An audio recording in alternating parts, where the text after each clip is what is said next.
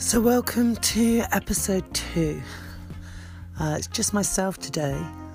Jerry's gone back to Bristol. So it's just me and, still just playing around with things and seeing how they work and getting used to this different format. So welcome. Thanks for joining me. I'm going to talk about other stuff tonight. I'm going to talk about relationships and how other people perceive relationships and why you shouldn't really listen to what other people think or feel about your own personal feelings.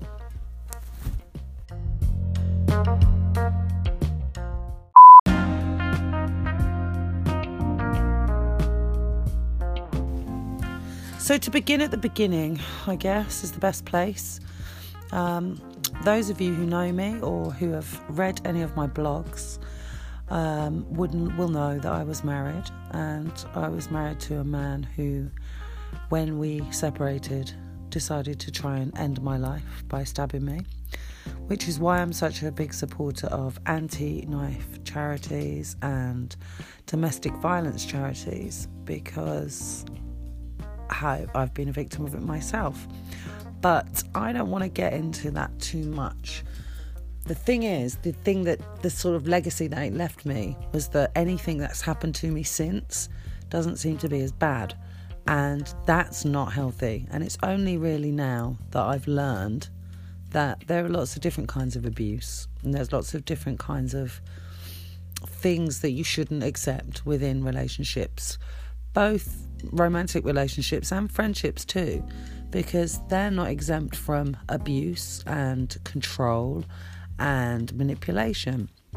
And that's something that certainly I've come across fairly recently and throughout my life, really. So, it's just one of those things that you kind of don't necessarily realise at the time, but you see it afterwards and you think, how on earth did I put up with this? Where's this all come from?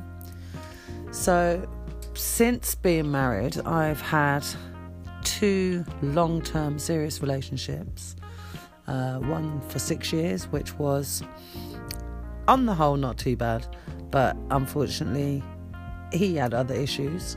So we broke up due to his issues, not mine. And we do remain friends to this day. So that's nice. That wasn't anything terrible in that relationship. We just really we weren't compatible really because of his lifestyle choices. Let's just say that. And then after that, I entered probably the worst relationship I've ever had in my entire life, which I didn't realise until I was very much in the grip of it and literally desperate to escape.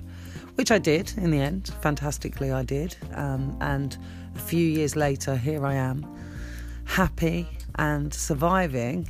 And I probably, should tell you how I've done it. But it's only really with the perspective of looking back that you can work out how you did it. And I'll be honest with you, I didn't do it alone.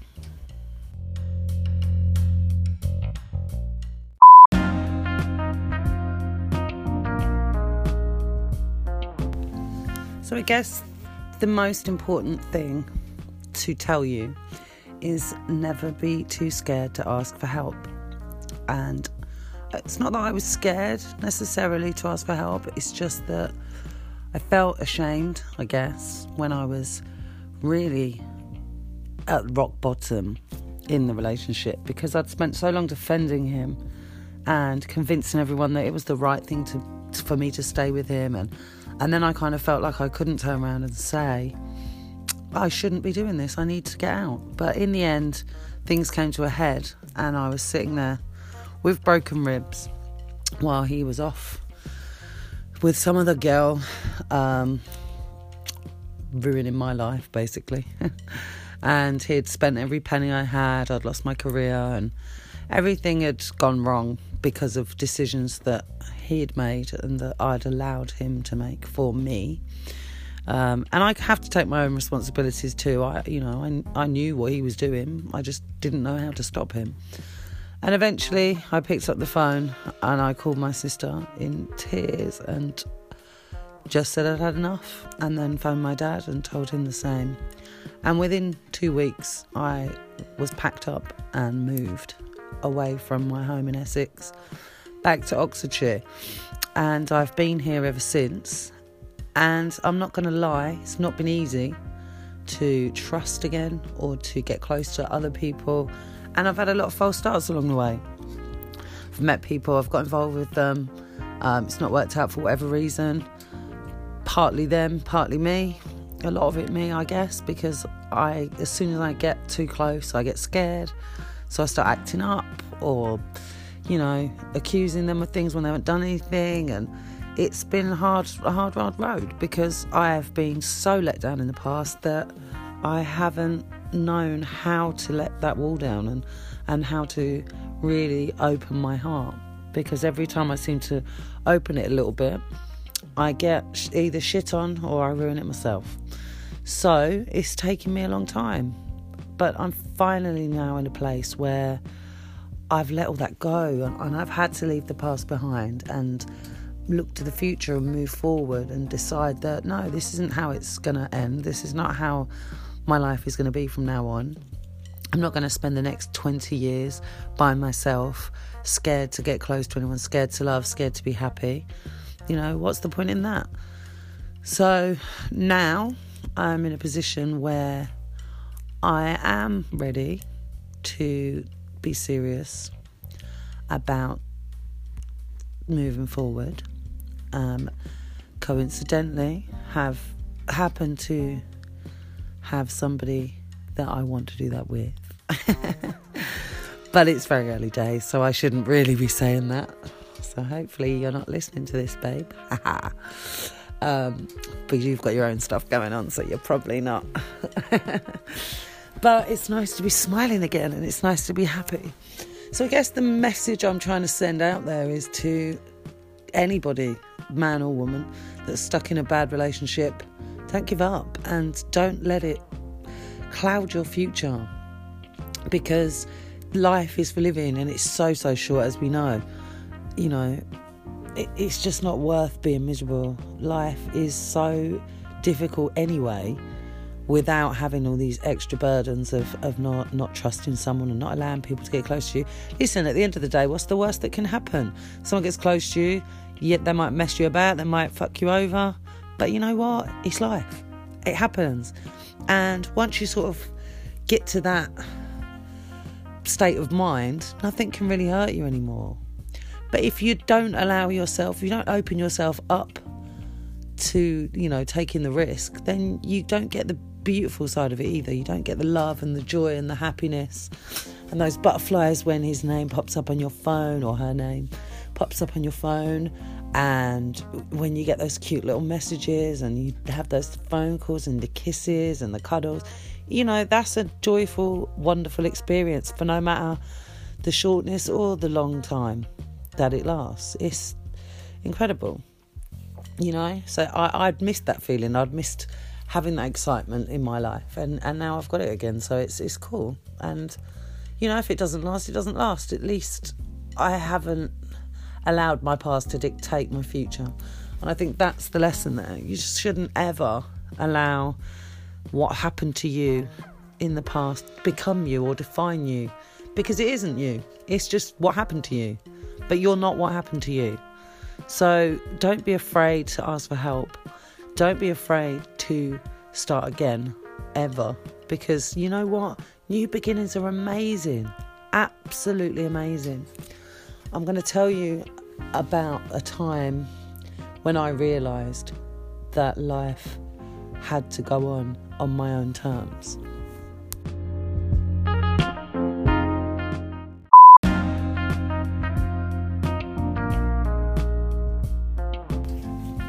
So, in 2016, I went to California, and I went there for a month to help out one of my dearest friends, to look after my godson and his sister for a month while her husband was away. and she needed someone to help her with the kids. So I went there that was my sole intention, was just to go there and help with the kids. But what actually happened when I went there was amazing. It was transformational. Is that a word? I don't know. But it transformed me, both on the outside, but more importantly, on the inside. On the outside, I had a bit of a Hollywood makeover. And, just not anything surgical, but just learn different techniques of how to enhance how I look.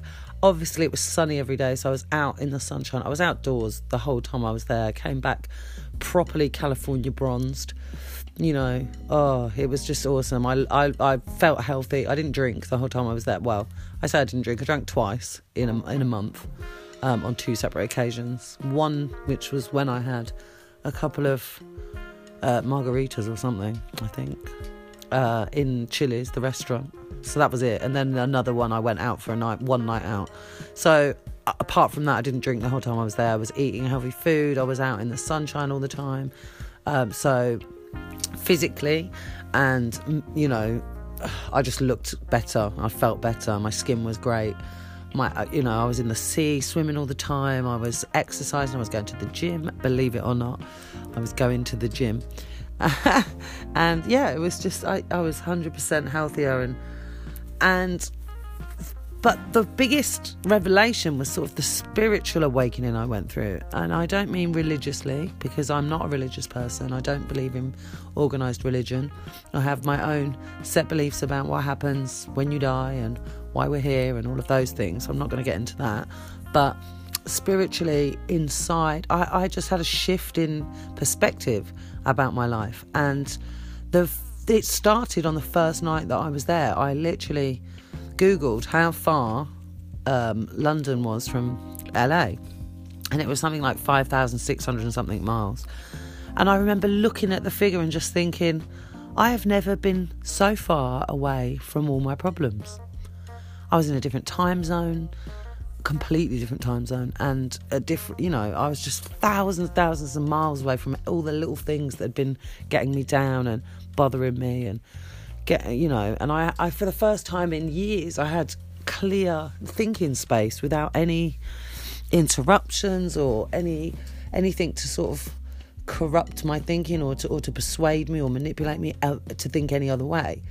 So while the kids were at school and I had the time to myself, I did a lot of thinking and talked to a lot of different people and just the lifestyle there, and realised that life really is for living, and I shouldn't sweat the small stuff anymore. It completely changed my outlook on everything. The whole vibe of California is very sort of laid back anyway, and very sort of, as my mum calls it, hippified. But I really did feel that vibe. I picked up these habits of not sweating the small stuff, and the things that seemed to bother me and hold me back just didn't exist anymore. I just thought, why am I allowing anything negative from the past to control or stop me from doing the things I want to do? So that's when I kind of made a few decisions while I was there. But it was only when I came back and began to put those new attitudes into practice and perspective that I realised it was actually okay to have this new outlook and to pursue my dreams. And that's when I started to think about writing my book and starting the blogging and getting into things that made me feel happy. And I began to have a bigger online presence, and I started to build up my profile and just do things that made me happy, regardless of people's naysaying or laughing at me or thinking, that I think that thinking that I'm crazy, or whatever the negative feedback I was getting at the time was. And I didn't listen to those people, and I did put it out of my head. And a year later, none of this is easy, none of this is quick, but a year later I shot my first calendar, which regardless of how, whether or not people thought it was a good idea, I'm very, very proud of it still. And it sold, and I was happy. And I have that forever. I'll always have that to look back on and think, wow, I did that. But from that, I was never, I couldn't have imagined what would come from doing just that. And the offers I've had since, and the modelling work that's come in, and then I started my blog, and through that I've been working with some amazing, talented people. I've met some incredible people along the way. I've had some really exciting opportunities, like presenting from the red carpet at the Brit Awards after party. That is really where it's all started to take off from there. People paying me to write blogs for them, going out into the world and attending these exciting events and meeting these interesting people from all walks of life, actors, musicians, creative people, artists, producers, directors. It's incredible, the people I've met. So, and huge things are happening, and it's all been through my own drive. I have done it. I'm not trying to blow my own trumpet. Actually, no, I am blowing my own trumpet. I did it myself. So, you can achieve anything if you put your mind to it, if it's something you really want to do. And eventually, it's going to be the best thing that ever happened to me, losing everything. So when I look back on my time with the idiot, as I like to call him, I think, thank you. Thank you very much. And I actually have said that to him, I'll be honest. I saw him not long ago. And I said to him, I want to thank you. And he said, what for? And I said, for treating me like shit. Because if you hadn't, I would never have left. I would never have hit rock bottom, and I would never have rediscovered myself. I wouldn't be doing the amazing things I'm doing now. I don't think he really knew how to take it.